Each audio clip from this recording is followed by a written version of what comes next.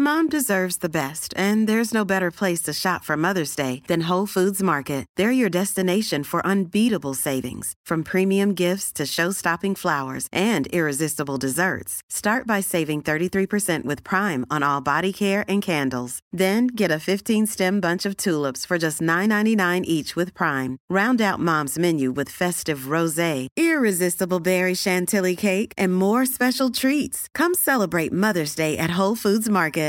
Flexibility is great. That's why there's yoga. Flexibility for your insurance coverage is great too. That's why there's United Healthcare Insurance Plans. Underwritten by Golden Rule Insurance Company, United Healthcare Insurance Plans offer flexible, budget-friendly coverage for medical, vision, dental, and more. One of these plans may be right for you if you're, say, between jobs, coming off your parents' plan, turning a side hustle into a full hustle, or even missed open enrollment. Want more flexibility? Find out more about United Healthcare Insurance Plans at uh1.com. You're listening to the Hawksby and Jacobs Daily Podcast. This is Paul Hawksby. And Andy Jacobs. Yes, we were back with you this afternoon. A few people saying, what happened to the podcast? Well, it's back. The podcast is back. Thanks for downloading us. Busy show today. Dr. Carl Kennedy, Alan Fletcher, came into the studio. Formerly of Neighbours. It's hard to believe we're saying that, Andy. Your much-loved soap. Tragic. It is no more. There's only a few weeks left in the UK. But Alan's a busy man. He's got other strings to his bow, as you will discover. Ben Winston is a TV producer, director, documentary maker. He's been show-running the Late Late Show with James Corden for the past few years. It's been a massive success. Friends reunion, karaoke. Loads of stuff, yeah. A big Arsenal fan, loves his football, so we chatted to Ben. We had a bit of a chat about various things. Andy told us he brought quicksand back into the nation's consciousness, which was good. And we had some clips of the week pewter from 2009 that seemed to go down well. So that should keep you busy. Here it all is. Good afternoon, everyone. Good afternoon, Andy. Good afternoon, Paul. Good afternoon, everybody. I'm just waiting for Barca to unveil their new director of football, Sir Alan Stanford. Yeah, of course not. Of course not. That's not the case. But we are going to try and get to the bottom of how you can buy players effectively, buy players but not be able to register them to play on the off chance you and think still buy more players. And buy more players and then offload possibly the players you're trying to offload, but no one quite knows. It's mad. Anyway, we will be chatting about that with Kevin Hatchard a little bit later on. Dr. Carl's coming in to see us. I'm very excited. Yeah. It's how many more episodes of your favourite TV show Neighbours are left? Not many. I think it's July the 27th. So I think it's 1 more, 2 more, 3 weeks, I think. 3, and that's it. I know. It's very, very whole sad. in your really. life. Well, very much so. Yeah. So I'll miss it like mad, but I'll survive. Okay, I'm sure you will. Last week I'd lived a dream, something I'd always wanted to do, and the stars aligned to allow me to do it. I got to go to the Nathan's Hot Dog World Championship, the World Cup of pinnacle. Competitive eating in Coney Island in New York, where every year they have the World Hot Dog Eating Championships. I believe Richard Shea, one of the organisers, was on with Charlie and the gang last week, explaining what went on. Major League Eating, that's right. They take it incredibly seriously. It happens in a little corner of the street in Coney Island, which they fence off. They were all very good, very helpful to us when we went there. Helped talk sport out, gave us a bit of a vantage point. That's good. And so we were able to report on it. And were you live on TalkSport 2? I should have been, really. I should have been. But Joey Chestnut is the king, really. He is the sort of Maradona, Messi, Why Ronaldo. Why change his name to Joey Sausage? That'd be more sensible. No, I don't know if he's a massive fan of the chestnut. But his record last year was 76 hot dogs and buns in 10 minutes. I know. And it's always warm. Revolting. It was about 30 degrees there while they're eating it. I think the heat did for him this year. He only got to 64, plus there was a protest, and he didn't mess about. It was reminiscent of that bloke who took to the stage with the Rolling Stones and Keith Richards hit him with his guitar. He really dragged this guy away because he'd come into his place. Because he's quite a big lad, isn't he? He is a big man. He's not a fat man. He's not large. No, he's got a bit of a pot on him, not that I But he did apologise to the crowd there for only eating 64 in 10 minutes, and we accepted the apology. It's a good product, the Nathan's hot dog. It's a nice thing, but I mean, no, I'm not 64. You should savour it. You shouldn't just forced. Did you eat yours quickly when you had it? No, I decided it wouldn't be a good idea. And you kept the bun and the thing together. You didn't do it separate. No, I didn't dunk it in a drink like they do, the bun, to make it soft. The thing is about it, I mean, Joey Chestnut is a fairly unassuming man. Most of the competitive eaters, they're not particularly big characters. My wife was speaking to some of the people there and said, do they well, it is lunchtime. What happens quite a few of them are sick afterwards. What a surprise. After they've eaten 76 hot dogs. They repeat on me one. I say, if you eat 64, that would be quite a lot of repeating. The real star of the show is George Shea. He's sort of dressed up like a sort of fairground barker. It's like the Music Man, the old 76 trombones and that. And he comes out and he just completely oversells the event. He uses it's good though, isn't complete hyperbole. And to give you a flavour of that, this is something I recorded last week. It is George Shea who's is the host of the event. He's the Michael Buffer, isn't he? Yeah, that's right. It kind of, if Michael Buffer did this before every fight, it would be amazing. But he is this is the way he introduces Joey Chestnut. This is at the point where Joey Chestnut then appears on this hydraulic lift and he's sort of flown over the crowd because he is the king of competitive eating. But this is George's intro. He could have said, ladies and gentlemen, please welcome the GOAT, Joey Chestnut. But he chooses not to do that. He does this instead. There will be a day that is the end. The collapse of time and all that stood within it. A day of nothing, of no one, of nowhere. But that day is not today. Today we burn bright. Today we blind the earth with our desire.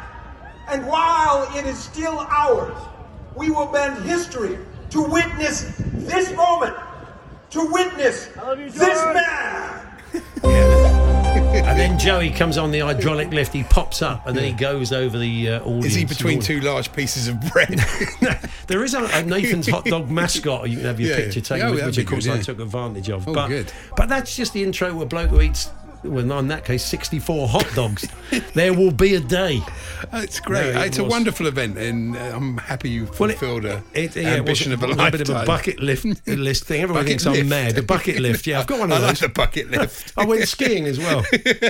So anyway, a couple of things to get you going on today. You may have seen a little story in the press. I wasn't aware of this. Where's it gone? A ticket to the 1922 FA Cup final, or buy any spares, when Preston North End's goalie wore glasses. Yes, so what? Yeah, exactly. Was sold for £1,949. And I thought I'd look into the history of this. I'm not disbelieving them. The goalkeeper was called James Mitchell. Huddersfield Town were the victors. It was a penalty that James didn't get a hand to, possibly because he was wearing great big thick glasses. It is the only time first and only time a player wore spectacles in an FA Cup final. Really? Yeah. So it's a shame Edgar Davids didn't make it for Spurs. That would have been perfect, wouldn't it? Yeah, that would have just taken over that record. But sport in glasses. It's 1954 World Cup final. Yeah, the captain of not the final, the finals. Finals. The well, I can't remember. Was it North Korea or South Korea? Korea. Where were we in 1954? Yeah, some sort of Korean. Yeah, one aspect of Korea, or possibly all of it. He wore glasses. He did. The captain did the I glasses. think the goalie for Jeunesse Hauterage when Chelsea beat them 13-0. The Luxembourg team. Yeah, I think he wore glasses as well. Yeah, it's rare. It's rare. But for us mere mortals who like to do a bit of sport. I mean, really, if I play football on a Friday night, I should wear glasses, but they will get smashed, so I don't. So I mean, it's all. I wear them when I play. You do wear them. I mean, you couldn't possibly not wear them because you can't see at all. So, sport in specs. I need a bell in the ball. It is true. Yeah. So your experience of it, the good and the bad. I mean, ideally the bad. We'll get more stories probably at the time. You wore the bins for sport with hilarious results. So Specs in Sport, do tell us your stories this afternoon. Talksport.com, text 81089, tweet TSH&J. And you'll see a goalie in glasses and you'll make a value judgment. He may be brilliant in his bins, but, you think, well, let's just have a... Maybe that's what's wrong with Kepa. You wear glasses. Maybe he needs... it's so clear now. Yeah, that would be good, wouldn't it? Gets his place back. The world looks like a different place. The Hawksby and Jacobs Daily Podcast. Tell your mum you're sorry and take back those things you said. 'Cause you know that she just worries. You know that you've not been the best son. She would have wanted riches for you, married to a local girl. But you've never been that way. That is actor and musician Alan Fletcher. Dr. Carl, you'll know him from long-running Australian soap Neighbours. That is Meet Me on the Steps of the Bombed-Out Church. Lovely. They're always taking the mickey out of your music in this show. I think it's very unfair. Yeah, Susan in particular is very, very unkind. It's actually been a wonderful running gag, though. Writing music for Dr. Carl was always fun because we deliberately wrote songs that were just a little bit off. Yeah, you had to. Well, it's lovely to see you, Alan. Fantastic to be in the here. studio. It's been a while since you've been over, hasn't it? 3 years, pretty much. Yeah, I suppose with the pandemic, no one was really moving around much. Well, we were going to be here March 2020 to do filming in Dublin, and then we're going to Carrickfergus. They were going to give Jackie the key to the city and all that. Yeah. That was cancelled 3 days prior. It's just been shocking. And, oh, wow. So I'm so glad to be back in London. It's beautiful weather and just wandering around the streets of this beautiful city again. Yeah. And you've been doing some gigs over here as well? Did a couple of gigs. One at the beautiful Bedford in Balham and one over at the Camden Club. Went up to the Maverick Festival, played a bit of music up at the Maverick Festival, and so now just enjoying having a chat about Neighbours. Your band, I mean, you've played music to us before and you've toured over here before. It was kind of rockier. This is a bit of a departure, is it? Yeah, this is country Americana, which is alt country, as they often call it, which has always been my passion because of my love of like John Prine and musicians like that. But I've never got a chance to do it until I met up with a couple of wonderful musos who produce records, and they said, come on, into the studio we go during pandemic, and let's record some music. And of course, it is coming to an end. We have to talk about it. It's incredibly sad for me and the fans. I mean, it is. I mean, people are quite angry that it. I read something that Harold Bishop, Ian Smith, who plays Harold, he had a great idea. He said, why doesn't the Australian government buy Neighbours? Because it's such a great training ground. Privatise it. So nationalise it, make it a nationalised TV. For actors and makeup people and directors and, so many people have come through it. It's like a great club. Yeah. It's been a school. It has. There's thousands of people have been through there. And some of the best directors, actors, producers in the world have come from that base because it's the best place to learn. Yeah. Fast turnaround TV. Yeah, it's a huge show. There's millions of people who are upset, like the cast and crew, of course, but they're all emailing me, and I'm trying to reply to everybody and just say, look, I know it's really sad, but let's just be grateful we got to go on this journey. Yeah. And July 29 at 9 p.m. will be that last episode. Let's all tune in together. I've worked it out. I know what's happening. You know what's going to happen. I won't spoil it for people. We'll talk off it. Okay, so this is not official. This is your theory. My theory. Yeah. Does it end with Alan in a cafe? And then they play Don't Stop Believing. The screen just goes black. Is it? They're going to go down that route. That will be interesting. I mean, a lot of people are coming back, so you can kind of work out certain plot lines. But it was great to see Harold Bishop, who we mentioned just now, back in the show last week. He was like a great old player. He just slipped in, didn't he? He did. Really? Tremendous player. And, at one point, he had to solve this problem, this young girl who just lost her husband. And he sort of turned it. No one else could do anything, but he turned it all around. I actually stopped the tape and I went, it's Super Harold. Yeah. I was in the studio when that scene was being filmed, and it was intensely emotional. And both of the actors, Ian and Georgie, were both in tears. Yeah. Incredible stuff. I'm so hard, not me. Yeah. Well, everyone's talking to me about how much they're loving the last storylines because they're all so quite, incredibly involved. And with returning characters coming back, you've got your likes of your Guy Pearce. It was wonderful to see him. I haven't seen him for like 20 years. He's a huge film star now. It was exactly the same as if we were together 20 years ago when I saw him.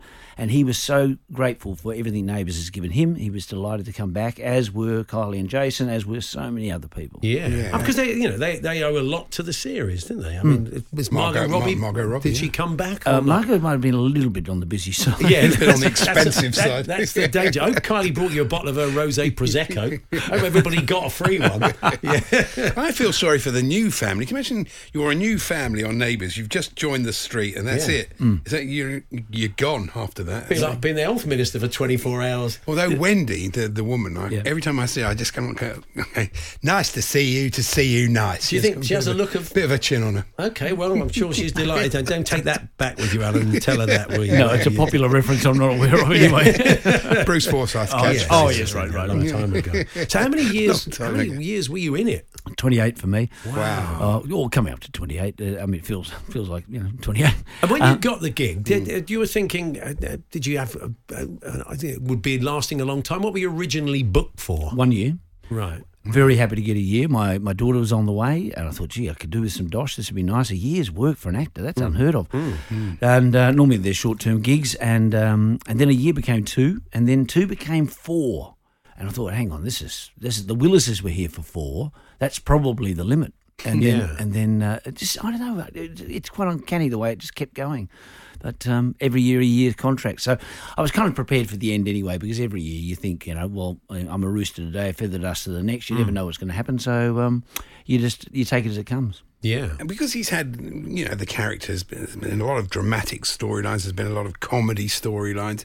It's been an interesting thing for you. You've had to play quite a lot of different emotions and range of that. Yeah, it's really broad. I mean, people say, what are your favourite storylines? I look at, when Susan slapped me and the intensity of those affairs and, all those huge runctions in the family, and then contrast that with episode 7000, my favourite, Andy, where I had to nude up in toadies to get that Tats ticket off his bum, and it was just as silly as a wheel. So going to work every day was an adventure, really. Yeah. One thing that does seem unresolved is that Carl decided to invest $200,000 of their pension in a business that went wrong. Does that get resolved? Do we know what happened? Well, there's much angst over it, but we get a bit busy towards the end to quite a lot of things to tie up. You can't tie everything. Susan forgave you for it, and it seems to have gone in the background. I keep thinking, blimey, she must be still unhappy about that. Give her a call and bring it up, are you? Why have you let that go? I'd respectfully ask you don't. So the last line, I mean, you can't really tell us what it is, but I mean, was there who can you tell us who gets the last line? Well, I suppose really it was the first assistant director. The last scene in studio, everyone came in. There were hundreds of people in the studio. Yeah. And the first assistant director, Adam Knoll, has been there since year dot, certainly before Jackie and I. He did a wonderful thing. In between each take and rehearsal, he acknowledged a different department, and there were lots of applause and so forth. So everyone was thanked. And then he got the last word because he said, ladies and gentlemen, this is the last time I'll ever say this. That's a wrap. Wow. And that was that momentous moment, basically, saying it's all over, it's all done.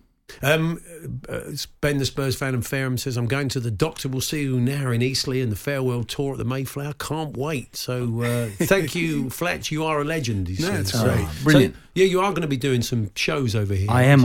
Well, back in March 2020, or April 2020, I was going to be touring the Doctor Will See You Now, my In Conversation show, obviously cancelled many times. So finally doing it in September, going to more places too, which is good. We're getting right around the country.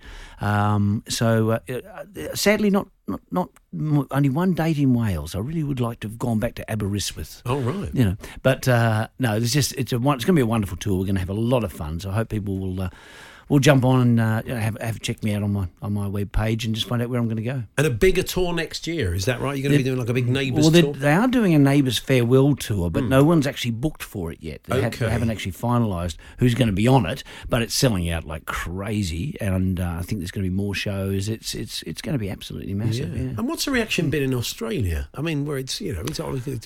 Well, it's kind of the population who watch it in Australia are probably per capita are about the same as the UK, but that's a much smaller number of people. So I think people were a little bit more accepting of, a bit more resigned about it there. But I mean, Neighbours played on the digital station, so it had a smaller audience. Yeah. If Home and Away got axed in Australia, there'd be huge kerfuffle. So it's interesting, the contrast. Neighbours was more a show for the UK, and Home and Away is more, I suppose, more for the Aussie market. And the people who live in those houses where you do the exterior stuff, I mean, how are they going to feel about it? They've got so used to sort of tour. I suppose tourists will still be at the end of their road. They'll still be doing the tours. Nothing's going to change. That's what's going to be interesting, because they've got 24-hour security on that street, right? Now, how long are they prepared to keep that going?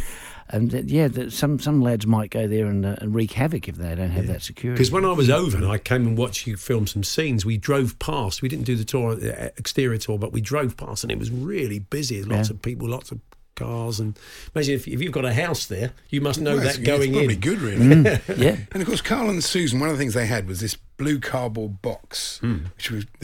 got talked about, didn't it? It was sort of insinuated that this was, God knows what was in there. But marital aids. Marital aids, yeah. That's a good way of putting it this time of day. Who got that? That was hidden from us. In fact, some strange things happened at the end. I managed to grab a photo, which was of me when I did a play in the 1970s. I donated that as a Carl Kennedy photograph, but I nabbed it back because everyone had their eyes on it.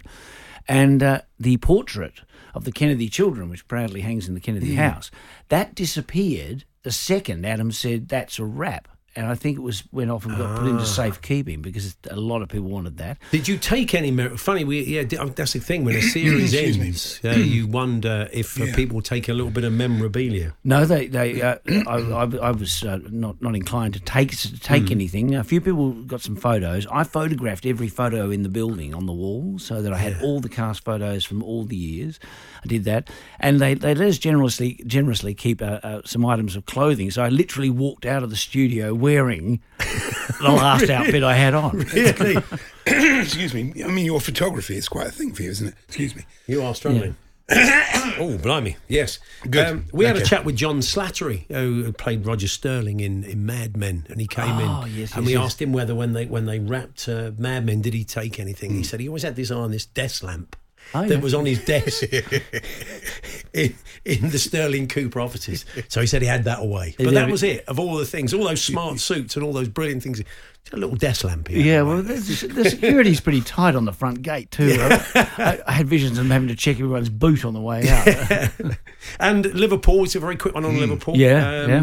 They're over. Are they playing in Australia? I know they're over in Thailand. They're in Thailand. Yeah. We don't get them. You don't get them. United are going. United are coming to Australia. Yeah. I'm happy with the signings. I think it's 3 very good signings there, particularly Nunez. Of course, he was fantastic against us in the Champions League. So I think Klopp wanted him. So happy with the signings, but sad to see Mane go. But I think that was kind of inevitable that would happen. But Salah signing again, that's just the best news ever. Yeah. And you've survived a bit of churn before. You've let good players go, and that sometimes the timing's right, isn't it? Yeah. Well, we just heard that Williams is off, and he was so promising. He is so promising. He will be brilliant wherever he goes. And I think it's modern football. It's important the players go to where they can grow the fastest. And in some clubs you're always going to be a bit second tier. The one I was a bit sad, Divock Origi going. Yeah. And the cheer that went up at Everton as a result of that. I think that's what a great career he had for us, particularly as a last minute scorer. Sub, absolutely. And ruined my day in Madrid. Thanks very much. Getting the second goal. But what are you going to do? But I think this year, it's going to be even more than ever. I think it's going to be a top 3. I think that's going to be Liverpool, City and Spurs. Then there'll be quite a few clubs vying for 4th, and that will go right down to the middle of the table, and then there'll be the ones at the bottom. So I think there's going to be quite clear divisions this year. Yeah. Do you think so? Sterling's coming your way, isn't he? Yeah. It's hard to tell what Chelsea do. You can't tell until you see the squad for the opening day. But if Malang Sarr is still in it, I wouldn't be worried if I was you two. Okay, fair enough. We'll see what happens. So people can find you on social media and online as well. Just Alan Fletcher on all the socials and alanfletcher.net. And on the front page of the website's got everything I'm doing, where I'm going and so forth. And I'd love to catch up with people in September when I come back. Yeah, come and see us in September. We'll talk about the tour and everything. So lovely to see you, and all the best. Thank you so much, guys. Alan Fletcher there, Dr. Carl from Neighbours, and go and check out his new album on social media. The Hawksbee and Jacobs Daily Podcast. Thinking of Eric Ten Hag there, in what sense has Harry Maguire achieved a lot of success? Yeah, he's played.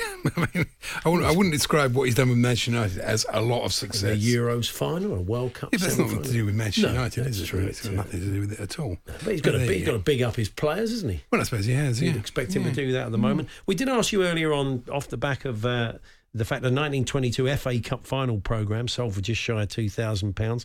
In this game, Preston's goalkeeper was the first and so far only outfield player, or any player indeed, to wear glasses in a Wembley final. He wore spectacles, James Mitchell. And I don't know if there's any coincidence, but Huddersfield did win that game 1-0 from a penalty. Yeah, probably wasn't raining that day.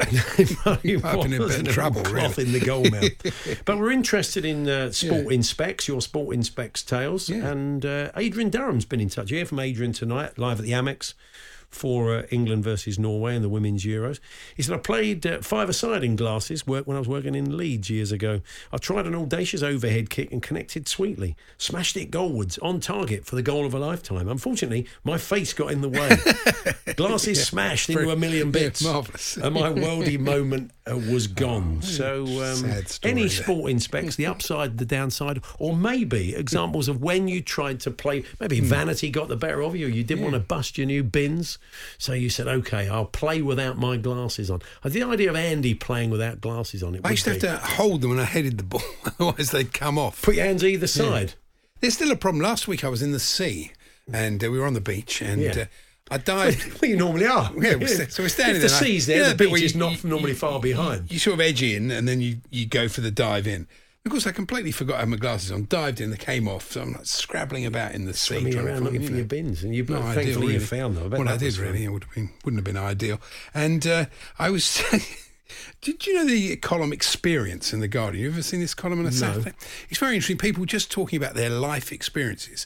And I was reading, so there's a bit of trouble reading, so I was reading this thing to her on Saturday night about this camel that got stuck in quicksand. Okay. Right? Who wrote it? From the camel? Bloke, no. The bloke who actually rescued this camel. He was driving along in Dubai. I didn't think it was impressed that in. No. And him and his wife, and they saw this camel in distress in quicksand. When you tell these stories, your delivery is very Tommy Cooper.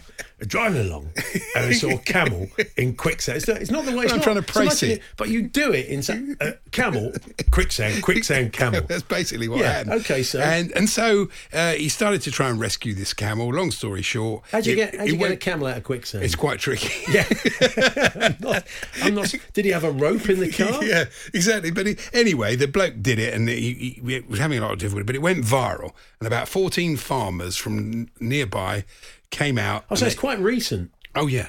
Happened, I think, so in would March. he put out a tweet or he put something out on social media? I think saying, currently trying to get a camel out of some quicksand. Can anybody help? In the Dubai area. That's right. Can you give me a hand? And 14 farmers came out and they got this camel out and it was marvellous. And so, but I was saying to my wife, I said, well, the thing is, if you and I were driving past this camel, we'd go, well, that's very sad, isn't it? Poor camel's going to die. And then we'd drive off. We wouldn't stop. But you drove past Cliff Richard. Well, exactly the point, because my wife said to me, he wasn't in quicksand. She said, I'd stop. Exactly. She said to me, I'd stop. I said, we didn't even stop for Cliff Richard. Yeah. Why would we stop for a camel? And then we had this whole debate of whether we'd stop for Cliff Richard if he was stuck in quicksand. I think you would, wouldn't you? Well, we would. You can't leave. We had this idea that the last thing you saw of Cliff was his fine hair disappearing. He was quite proud that. I'm sure Cliff is delighted that you've imagined his demise in quicksand. Anyway, that's. I mean, we often used to say, whatever happened to it as a plot device? Yeah, exactly. In TV years ago, when I was kids' telly or any TV, you'd have in any Western. There'd always be a quicksand plot. You'd have to drag someone out of the quicksand, wouldn't you? But they don't use it as a plot device. It doesn't happen that much. I mean, that would have been a way to sign off in Neighbours, wouldn't it? That's maybe what happened. About 20 of them. I got the end wrong. I told 20 of them Carl. walking. I told Carl. You're doing it, Alan. The producer called him Carl. He was mortified. No, he wasn't. Yes. No, not Carl. Not Alan. The producer. Please stop it. Please stop it. It is a bit, isn't it? And so is the camel all right? The camel's fine. Yeah. Everything's fine. Cliff's fine. We're all fine. Cliff's fine. Yeah, he's not. Cliff. If you're just tuned in, Cliff Richard has not been caught in quicksand. He's absolutely fine. And of course, this week it's very hot. I don't need to tell you that. Thanks very much. It's hotter than Hawaii, California, Los Angeles, Maldives. Yes, we get the idea. Yeah. Papers seem incapable of saying it's going to be very hot today. They have to say it's going to be hotter than for some reason, because I suppose it's not often that hot here. I've got news of Cardi B. Okay, I just want to make this point there. Oh, yeah. But this thing where everybody gives you warnings. Cardi B can wait. Cardi B can wait one day. She won't need a cardi in this weather. Well, I was going to say, she was at Wireless Festival, still no cardi. Well, she wouldn't. See-through very hot, isn't it? See-through red jumpsuit, still no cardi. Even one over her shoulders when it got a bit chillier in the evening. Cooler at night. That's very true. Yeah. But these warnings that we're giving and everybody's giving, you do think... People really need to be told to stay out of the sun, drink water, wet factor sun cream. You know, no, I thought I'd just stand there for 6 hours, drink nothing, and wear a duffel coat. I mean, what? I can't understand why people need these warnings. You'd get a sponsor for that if you didn't want to do it. I'm prepared to do it if you want me to. It'd be marvellous, really. And I was playing cricket. This was good yesterday. I was playing cricket with my grandson. He said to me, Granddad, he's mad about cricket. He's 5.5, this boy. Wow. He's absolutely mad about sport. It's incredible. I mean, and he doesn't get bored. His whole attention span, he'll watch hours and hours of cricket, like I did when I was a boy. Yeah. And so we were playing, and he bowled to me, and it hit me on my legs, and he sort of appealed. Yeah. And then suddenly he picks up the ball, and he starts doing his own DRS, and he builds in quite a bit of suspense as he walks. So he walks slowly towards you, like tracking the DRS. Yeah. And I was LBW. Well, I'm surprised. A 5-year-old would generally not do that and get to you and say, that wasn't out. Yeah, they just generally wouldn't.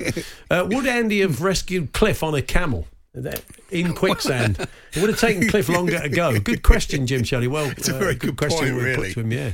Yeah, I think I would. I had a trial for Chelsea, says Graham, and Eddie McCready questioned me wearing glasses. I knew straight away I stood a little chance in his mind, although Eddie became quite a famous glasses wearer, and he wore them. Yeah. Didn't wear them on the pitch, did he? No, and he didn't wear contacts, so it was always a bit... That's probably why he missed on those tackles. He said, I had a pretty good game, but got the thanks, but no thanks. But from a glasses wearer, Graham, you were a bit unfortunate there. Played golf after work, says Mark. Teed off about 5:30 to play a full 18. Lad I played with wore his prescription sunglasses. Come the 17th, 18th, it was quite dark in midsummer. In his sunglasses, it was pitch black. He couldn't take them off as he couldn't see without them. So there we are. I was always embarrassed to wear glasses, and there is a famous... I've tried to find this picture, and I wish I could, but it's in the Jewish Chronicle archives. It's me and Alan Freeman. The famous DJ? Yeah. Yes. No, I can't think of any other Alan Freeman. Yeah, okay, Alan Freeman, the plumber. Yeah. All right. And you haven't got your glasses on? What? And how'd you know it was him then? I'm wearing sunglasses at night. I look ridiculous, me and him, and in this photo together. But, yeah. Thank you for that, Andy. Well, I thought it was tremendous. Do tell that one on Piers Morgan. We'll be next on there. Well, I will. Fantastic. I'm on tonight, actually. Prime time. Do tell the camel story. If he was listening, he may well get you on tonight. I probably will to know more about that. So if I say Andy Jacobs has joined me from TalkSport. You tried to rescue Cliff Richard on a camel, I understand. No, I think the researchers got that wrong, Piers. Anyway, Talk TV tonight, I believe, at 8 o'clock. And finally, for me, this letter. I'm amazed by people. Would you rescue a camel from a cliff, says Ben? If you saw it, anyway, it doesn't matter, Ben. You're asking. There are lots. I don't blame you for going down that rabbit hole, but this bloke wrote to the Daily Star. Would you rescue a camel from a rabbit hole? No, I wouldn't personally. Okay. How would it get in there? Oh, well, let's not dwell on Jed wrote to the Star today. Oh, did he? Yeah. Oh, glad Wayne Rooney got the boot, which he didn't. He'd be better off sitting by a pond with a fishing rod. You think, why would you publish that? It's absolute rubbish. He didn't get the sack. No. He showed what a very good coach he is. Oh, and now he's landed a job at quite a good club in America. Well done, mate. The Hawksby and Jacobs Daily Podcast. When you're ready to pop the question, the last thing you want to do is second-guess the ring. At BlueNile.com, you can design a one-of-a-kind ring with the ease and convenience of shopping online. Choose your diamond and setting. When you find the one, you'll get it delivered right to your door. Go to BlueNile.com and use promo code LISTEN to get $50 off your purchase of $500 or more. That's code LISTEN at BlueNile.com for $50 off your purchase. BlueNile.com, code LISTEN. Flexibility is great. That's why there's yoga. Flexibility for your insurance coverage is great too. That's why there's United Healthcare Insurance Plans. Underwritten by Golden Rule Insurance Company, United Healthcare Insurance Plans offer flexible, budget-friendly coverage for medical, vision, dental, and more. One of these plans may be right for you if you're, say, between jobs, coming off your parents' plan, turning a side hustle into a full hustle, or even missed open enrollment. Want more flexibility? Find out more about United Healthcare Insurance Plans at uh1.com. Hey there, it's Michelle Norris. I'm host of a podcast called Your Mama's Kitchen. When I travel, I'm usually looking for a way to find a taste of home when I'm not at home. And one of the things I love to do when I am at home is entertain. And Airbnb allows me to do that. When I was in California recently, I rented a house that had a great kitchen. And when we were sitting around the table, we were all thinking, we're in someone else's house. Someone could be in all of our homes as well. If you have a home, but you're not always at home, you have an Airbnb. your home might be worth more than you think. Find out how much at airbnb.com/host.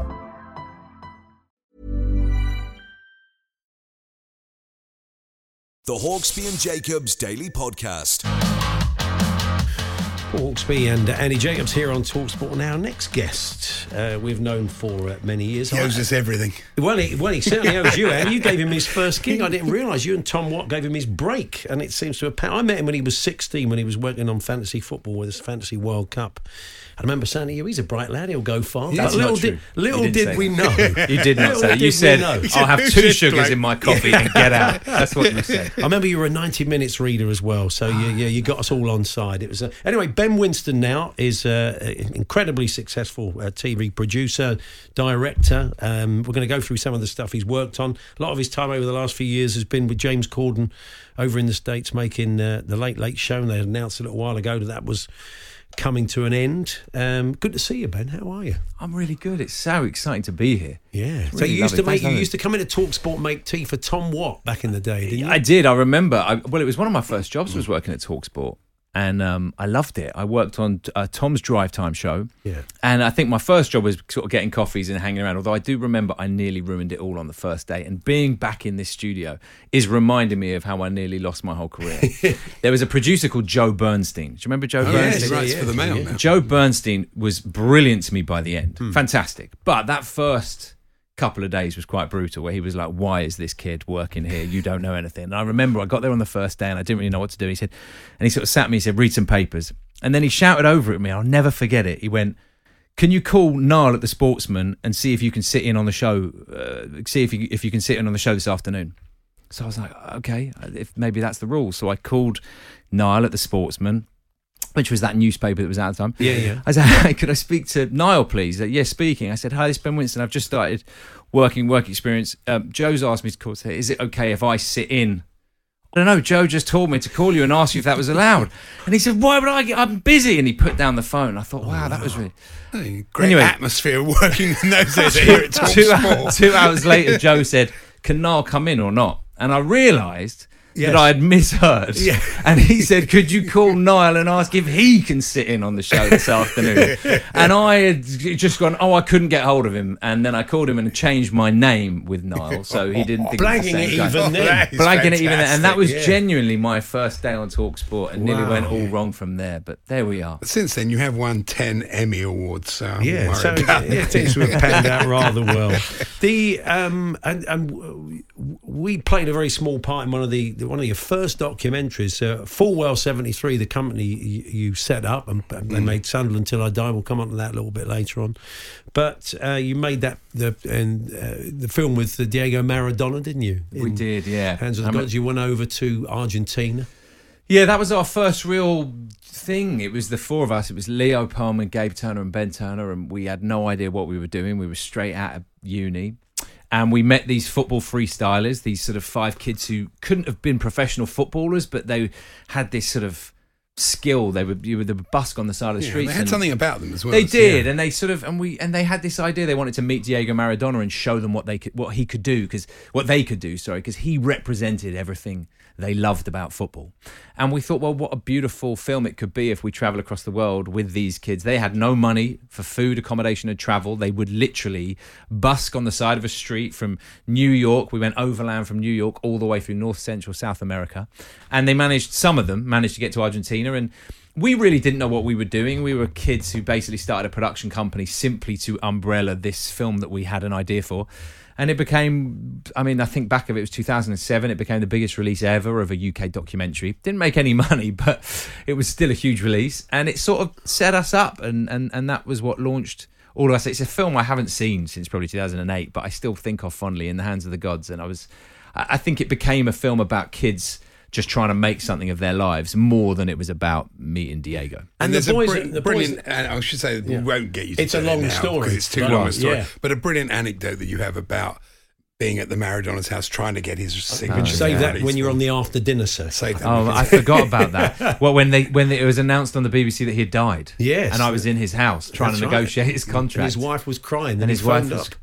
I had forgotten that anecdote, but I must have told it on your show. Yeah. It's absolutely true. I never. Yeah, that's really true. I had to fly back to Argentina about 6 months later because who released it? Lionsgate, and they said we'll release it. We'll put all this money in it. But Diego Maradona's in the film and you don't have the rights to use him or his image. You need to get this signed. So I remember I flew back and I was sat in his house finally after 2 weeks of waiting. Claudia, his ex-wife, but his manager, was negotiating and said, look, I think we can come to a deal. These boys seem sweet. The film looks very beautiful and, you've reflected Diego in the right way. And then I got a text from someone, I don't remember who. I think it was my cousin Elliot. And Ellie Pollock said to me, have you heard Diego's died? It's being reported. And I was like, hey, that can't be right. And obviously the human in you goes, oh my God, this is so terrible. I'm with his daughter and his wife. And then the business person in you goes, what does this mean for our film? Do I still need to get the release signed? I promise you I think more about the human side. I'll be honest. That makes me sound terrible. Yeah. Second series. That makes me sound terrible. But yeah, anyway, and then he eventually ended up calling and saying, I've just been asleep, I had a big night, that's it. So fair enough, really. Yeah. So as we said, the Late Late Show is coming to an end from James's point of view. You've been out there sort of from the start and seen that through. I mean, it's been a phenomenon, really, isn't it? I mean, some of the things like Carpool Karaoke that came from it. Some of the most watched videos ever on Carpool Karaoke. Yeah, it's been all right. Yeah, it's been great. Listen, James and I, we went out there together in January 2015. We had 2.5 months to work out what our show was because we were launching on March 23rd, 2015. And we sort of felt this real freedom because we felt like it was going to be okay to fail. It was like we were he was unknown in front of the camera, I was unknown behind the camera. And so we sort of just went there with this real freedom of going, let's try it. Let's throw the kitchen sink at it. Let's give it our best shot of creating something exciting every night for American television. And if it works, it works. And if it doesn't, there's no shame in it. But we both took rentals for 6 months, which didn't speak much to the confidence that we had in ourselves that we were going to last. And luckily it worked out really well, and it will always, I can't think I'll ever do anything bigger in my life than that. And but James just sort of felt, and I too, that actually it's better to go out while people, he's never going to be a lifer. He's never going to be one of those guys like Letterman or Kimmel who are going to be on it forever.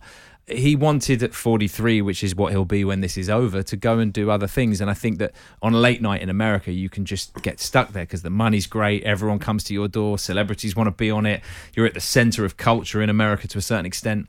And I think he just felt, you know what? Now is the time. We've done 8 great years and let's get out. And I have such respect for him for doing that because they would have happily kept him there and us there. Stuff like with Biden and Michelle Obama and all this. It's amazing. And to set that, presumably you have to set all that up. Quite quickly, I would imagine, in a sort of quite a quick turnaround of a daily show. Sometimes we get a lot of lead-ins. Like the Tom Cruise thing we did recently for Top Gun, which I think's got something like 50 million views online, where he took James flying.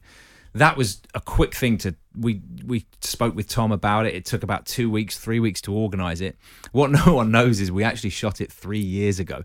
We shot it in June 2019. Really? Yeah, because Tom was really, as he flies everything himself. He does all his own stunts.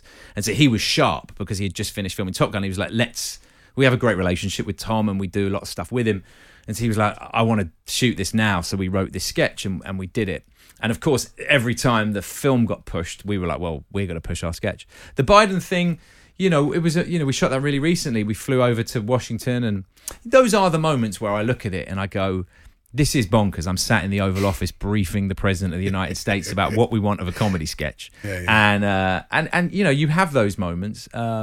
And yeah, it's been. You didn't say to him repeat line, did you? You didn't get a couple of times. I gave him a few reads. I was like, "Do you think you could try and do it like this?" You can actually hear my voice on it at one point when he's very good acting. When he goes, "Who the hell is that guy?" Excuse me. And I'm like, "He's from the Late Late Show, sir." And he's like, "What's the Late Late Show?" I don't know why I've made him sound like a New York Jew, but yeah, hey, come on, let's do this. Jackie Mason. Yeah, suddenly turned into Joe Biden. But it was great fun, and you do have those moments where you're sat there, and then afterwards, he was very generous with his time.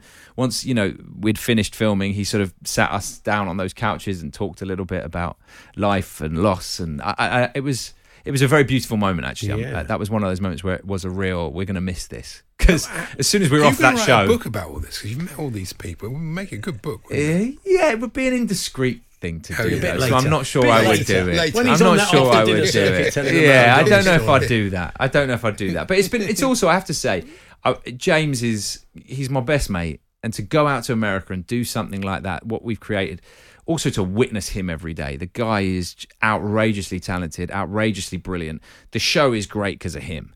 And I think that good producers always know when to get out of the way. And I think that he has created what he's created by every star in America, whether it be Joe Biden or Tom Cruise, Adele or whoever else. They want to be with him because he makes them feel great. And the audience is coming to us, 27 million subscribers, 150 countries every night. And that's down to him. So a good producer, yes, but it's the talent that he brings to it that's really the reason it's successful. Prince Harry as well. I forgot about that. Yeah, that was thing. fun. Yeah, he's our neighbour now. Why is there no culture of late night here, you think, Ben? You've been working over there. I mean, different things that Jonathan Ross did it. Yeah, Danny Baker, different. after all, had that feel, but no one's really established. I mean, in the States, you have kind of 3 shows running into each other, don't you? Well, on CBS we have 2. It's just the way they've grown up over there. It's habit. In the same way that our bigger shows are on Saturday night, nothing is on television on Saturday night in America. That is the deadly slot. That's they put you on Saturday night, see ya. Yeah. It's just that the habits of America have this habit of going to bed with their favourite late night host. And just that's the way it works. And I don't quite know why it's never worked out. I think we've also got to remember that we are a smaller country. We're the size of New Jersey. And so therefore, I think America, when we talk about America, it's so big that actually you've got more people consuming content there as well. So I think whereas with us, we can have on a show, we can have 3 great guests every night because everyone is travelling through Los Angeles to promote their projects. I'm not sure that would be the same thing in London. I don't think there's the volume of guests. I think if I was making a late night show in the UK, I make 200 shows a year for the Late Late Show. I don't know who I don't think there's 200 guests who you can necessarily have. And if you'd have to have us on. Well, I would love that. I think slow Thursday. You two would be hosting it, but you get my point. It's when you're on a daily show, as you guys know, it's tricky. But where it's late night, it's got to be the premium because you're also up against 9 other late night shows for the attention. We're chatting to Ben Winston in the studio. We're going to talk about some of the other projects and talk a bit of Arsenal and Sunderland Till I Die as well. So that's all coming up. The Hawksby and Jacobs Daily Podcast. TV producer and the exec producer of The Late Late Show with James Corden is Ben Winston with us in the studio. I'm going to come on to Arsenal. That's his team a little bit later on. Sunderland Till I Die is made by Fulwell, your company. Yeah. And Ben and Gabe. And is Leo also a Sunderland Big fan? Sunderland fans. Well, Fulwell 73 is named after Sunderland. Of course. The Fulwell end at Roker Park, and 73 is the year they won the FA Cup. So this year, of course, there was no Sunderland Till I Die, and they've gone up. How are they? I'm sure the boys could have been called Invincible 2004. The boys would have loved to have been there. I'm sure behind the scenes. Do you know what? The great thing about running a company like ours is that we can make a show like Sunderland Till I Die, which I absolutely love and think it's the best football doc of that type. If you compare it to the All or Nothings or any of those. And I had absolutely nothing to do with it. That was all my partners, and I just got to be a fan watching it at home. I don't know why Netflix didn't want to do a third one. I don't know. I think we might be doing something. I'm not sure. I can't speak to it. It's not my project. I'm not involved. All I would say is that if you haven't seen it, it's incredible. No, it's great. Yeah. And we did 2 great seasons, and I know nothing more other than I was just texting them going, this is brilliant, and what happens next? Would you like to? I mean, we've got the Arsenal All or Nothing coming up. I know. I'm definitely looking forward to 2 episodes, the ones at the end of the season. I'll be watching them. I'll be watching them first night. I'll be watching those. But out of order. I would have thought you already had a DVD of it made. Would you like to do something, or would you feel a bit close to it? Something you love. It's a good question. Yeah. I actually spoke to the club a little bit about it in the lead up to it. It's a tricky one, isn't it? Because I think I'm glad that we didn't make it. I'm glad that we didn't make it because I think that I think sometimes you don't always want to know, right? You sort of want to know and you don't want to know. I'm a big gooner, you know that, and I feel like watching games thinking, oh, this will make a good storyline when you've lost, or, you know, last minute we're thinking, oh, well, we've got to get a reaction of the match. I actually just think, oh, you know what? There's enough work we've got right now. I'm happy not to be making a documentary about Arsenal's failure to make the Champions League. I think it's tricky. Yeah. One thing you did make, which was massive, was the Friends reunion. Yeah. That must have taken quite a bit of pulling together. It did. Yeah, that's one of the big. Yeah, that was a big one. It came out of nowhere, really. I was on another show for Warner Brothers, and I got chatting to one of the Warner Brothers executives and said, how come no one's done anything for Friends? He said, well, it's hard to wrangle it all because you've got the 6 cast, and then you've got Bright, Kaufman, Crane, who made it. There's those 3. Then you've got HBO Max, which are going to take the show Friends. You can only really go there. Then you've got Warner Brothers, and that's 4 parties with all lots of different.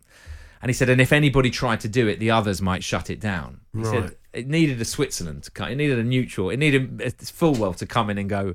So I knew David Schwimmer's publicist, and I texted her and said, could you maybe get me on a phone with him? And within a couple of days we were FaceTiming, and I pitched him this idea I had of like using all the different ways of telling beginning stories. of it was great. When they discovered that set, when they come on, there's something really nice. It was a beautiful. That first 8 minutes was a really beautiful piece of TV that I was really proud of. But yeah, making that show was a dream come true for me, to be honest. It was. It nearly didn't happen so many times. We managed to get the deal done. Then it all fell apart. Then we got it back together. Then COVID happened. Then we had a date in August, and then COVID happened again. And at one point, I was like, I just don't know. And then the night before, we were finally about to film it.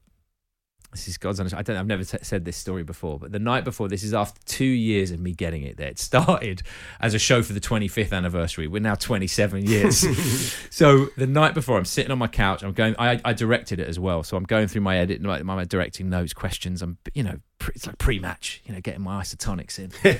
And I'm sitting on my couch with Meredith and my wife, and my phone goes, and it's Jennifer Aniston. And she texts and she says, I'm so sorry. Have you heard the news? And I said, what news? And remember, we've built this set. We can only film it on these 2 days. We've got all 6 of them in. We've got everything. She's like, Lisa Kudrow's got COVID. She can't make it. Wow. And I was like, oh my. I was so upset. I was just like, that's over. All that money down the drain. And I know that sounds little, but that studio had to go back to the other. Like, there was just no way it could happen. Everyone had to go.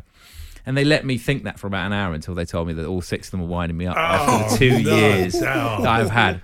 And they were like, just kidding, she doesn't have COVID. And I was like, that just is no way funny. Yeah. That's just, there is no part of that is amusing. Do you think maybe you coming to it and the company coming to it with a fresh pair of eyes, just saying to people, why has that not happened? And normally people would be put off by the enormity of that. Maybe people in American TV thinking, oh, that's not even bother trying because we'll never get all those people together, we'll never get all those people on side.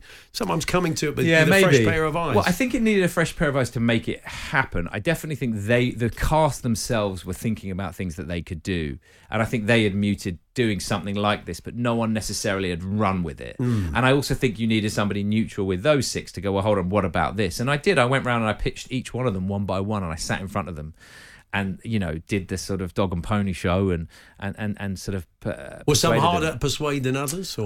No, I don't think so. I think all of them felt like the idea was really strong and they were excited about doing it, and they weren't ever against it. They just didn't know what it was. And so I think, yes, coming at it with a fresh perspective, I think is often important in those sorts of shows. There's another show I'm making right now which also I've come at with a fresh perspective. I'm doing this new Kardashian show for Disney.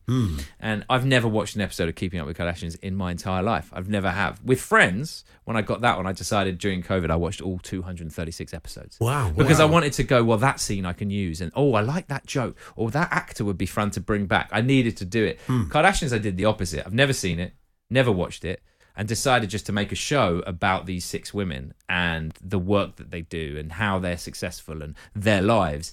And actually, people say it's quite a fresh take on it. Well, the only reason it's a fresh take on it is because I've never seen the old one. So you didn't watch that episode where Courtney is the physio at Macclesfield Town Farm? No, I did not know that. Well, brilliant. Now it's absolutely brilliant. Wow, She's great. Know that. Yeah, no, I've seen the one where Chris is Ron. Machines. Yeah, I saw Chris as Ron Atkinson's physio, but I never saw the rest of it. You've done a lot of award ceremonies and successfully, and but they've changed a lot, haven't they? I mean, this year's with Will Smith was probably the most controversial for ages. Yeah, but they are. It strikes me that they're harder and harder to do. They've become woker and woker and more difficult to do because of obvious reasons, I think. Yeah, I mean, I guess so. What would you have done in that situation? Oh, in that specific... If I was producing that show then, okay. Wow. It's like an interview. So you're the producer of the Oscars. Okay. If I was in that... Well, firstly, I think hindsight is a wonderful thing. Yeah. And I see so many commentators after that Oscars going, well, they should have done this and they should have done that.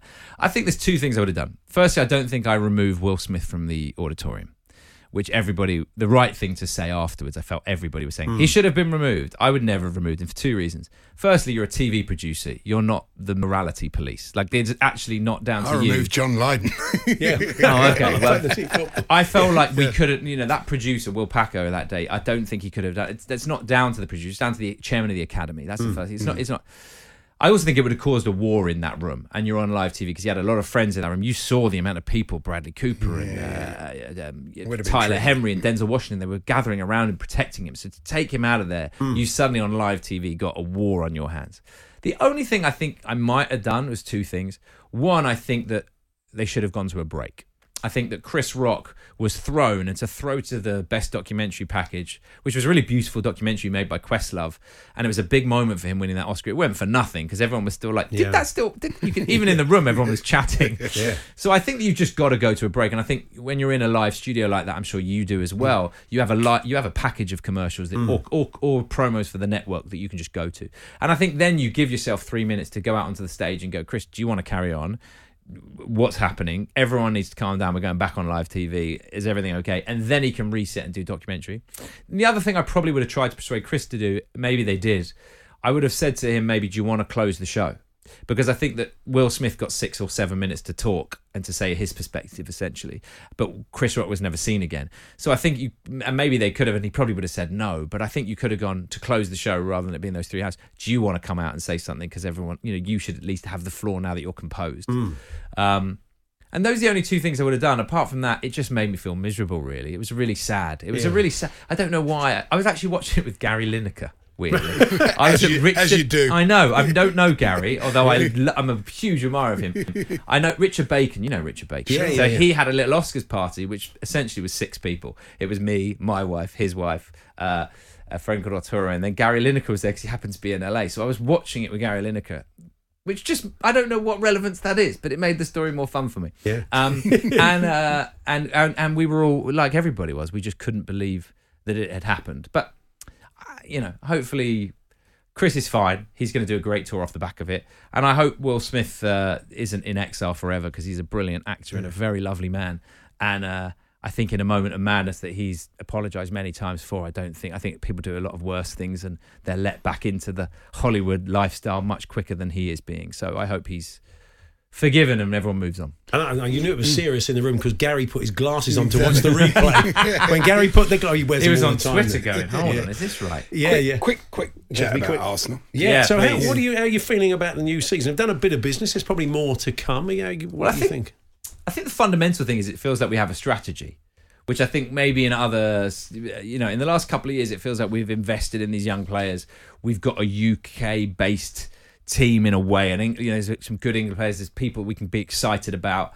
I think I'm excited about it. I feel like potentially things are going in the right direction. I can't get over what happened at the end of last season. I hate to say this to you, looking at you, but I am still devastated by it because it was so much in our hands. Yeah. I regret hugely the Aubameyang situation. I think we played a bad hand there. I think this is a guy who scored 20, 30 goals for us every season, apart from the one season before it when he was injured a lot. The idea that we just let someone, our best player and our captain, go, who's never been a problem for any team he's ever been in, and isn't a problem right now for Barcelona, by the way. Suddenly we just let him go. And as exciting-ish... Apart from paying him. But exciting as Eddie Nketiah might be, and Lacazette, they clearly didn't love that much because he wasn't offered a new contract, to leave us so vulnerable going forward at the end of the season, I'm still struggling to move on from. However, I am trying to move on from it because I think we have an exciting squad. I think the team are a team that we can get behind, whether it be Ramsdale or Emil Smith-Rowe or Bukayo Saka, and I think our new striker is exciting too. So I feel like I've always thought of, I feel like we might be turning a corner, but then I also might be naive. Seeing the Cronkies, other teams, be as successful as they have been in the last 4 months, The Rams won the Super Bowl because of the investments the Kroenke specifically made, and the ice hockey, the big ice hockey. They own the Avalanche, and they just won the Stanley Cup. People have always said, "Oh, the Kroenke's teams, they finish 4th and 5th, and they're okay with that." It is interesting to see that their teams right now are winning, and the Nuggets in the NBA are also going to do quite well this season. So I hope it's given them a taste for victory that they will. I think you'd be better off with the Crankies. The Hawksby and Jacobs Daily Podcast.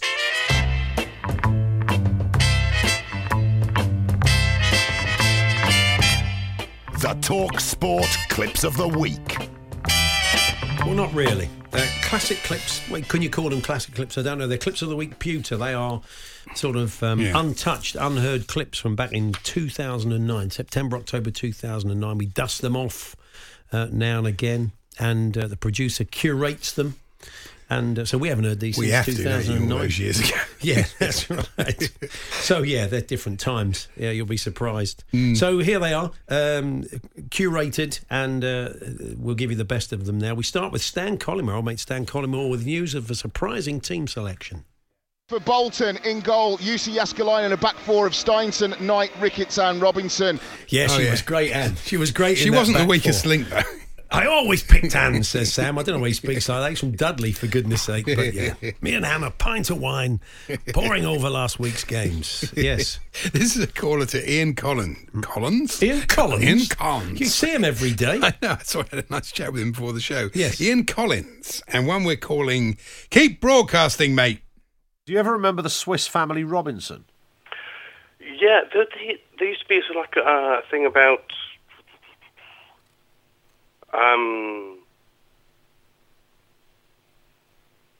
Go on. There's like Three Musketeers. Really? What a pause that was. Tremendous. Fantastic, yeah. Here's journalist Chris Davis chatting to Alan Brazil on Breakfast. Waddle was a great player, by the way. I thought fantastic footballer. I'm not doubting that. And I think what he's saying, his words are probably not the best.